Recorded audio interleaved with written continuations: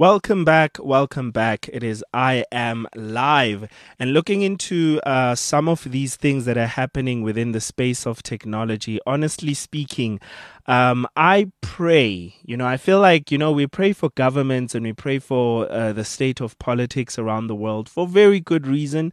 Very, very good reason. Praying for people in leadership will always be important. But I think we need to pray for those who are in the decision making positions when it comes to technology, because they're going to determine many people's futures. Like with ChatGPT and so many people being worried about their jobs, it actually made me think a while ago how I remember how we were worried that the construction industry is going to suffer from all these 3D printed houses, and to this day I have not set foot in a home that has been 3D printed.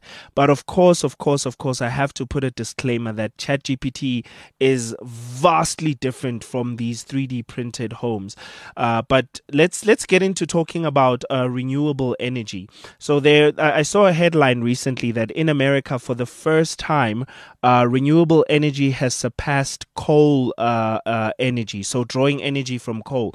Now, if you don't know, coal is a fossil fuel. Which means it needs to be burned in order for you to draw energy from it, and that energy be converted into electricity, right? And it releases a lot of carbon dioxide, which basically pollutes the earth. But interesting note is that trees breathe in carbon dioxide, but it's just that we don't have, we call this carbon emission, right? But we just don't have enough trees to breathe in all of that carbon emission to save the world, basically. So that's what ends up leading to issues of the ozone layer and the earth getting hotter, and you just get a lot. Basically, even if we don't even talk about the ozone layer, because I know there's a lot of politics around that, just the mere fact of keeping earth safe and clean and well sustained should be an important enough conversation to have. But now I saw that Pepsi, or rather Tesla, finally released their semi trucks. This has been quite a bit, but what they did is that they merged with Pepsi. So in America currently, you have a lot of Tesla semi trucks that are branded Pepsi, and the reason that I mentioned this together with the carbon emission thing is that Pepsi is on a zero emission mission. They're on a mission to become a zero emission company where they basically don't release any carbon dioxide into the world. If you ask me, I honestly think that this is quite zero emission is impossible at this state. It's very, very impossible. And I think companies that say things like this, they are basically bending the truth in order to say that they are at zero emission. And obviously, for some of them, it's a goal. They want to get to that place, but they're not there yet.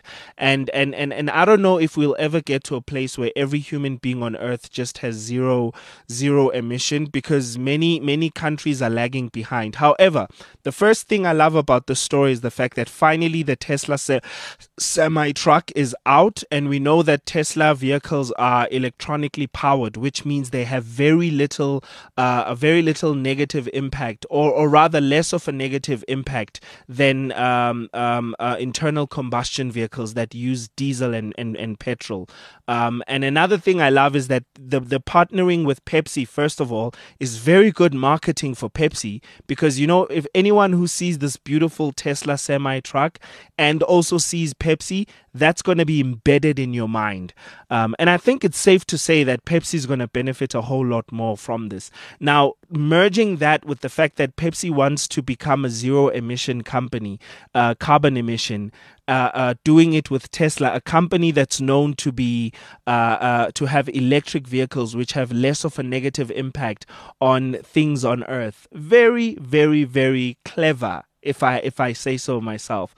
Now, the last one I'm going to mention to you is a scale. How many of us actually even weigh ourselves still?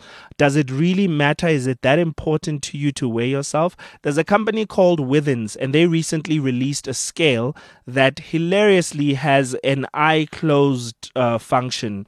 your eyes closed or covered function. So basically, what it does is it's a smart scale. So it's able that when you stand on it and you're looking at it, it doesn't show you what you currently weigh. It weighs you, and I imagine that it probably takes that your weight and keeps it for you in an app for when you'd like to see how much you weigh, which is actually a good feature. I think it's a nice feature because you don't want to discourage yourself. Let's say, for example, you want to see the difference within a month of you going to gym. So, but you weigh yourself daily so that you can see the journey of how you went. Maybe there was a period in time where you gained a little.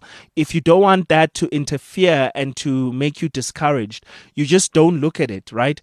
You just let it be pushed into the app and then you can view it later. I know some people may be rolling their eyes at this, but I do see some kind of utility to this personally. I do see how a person could use this.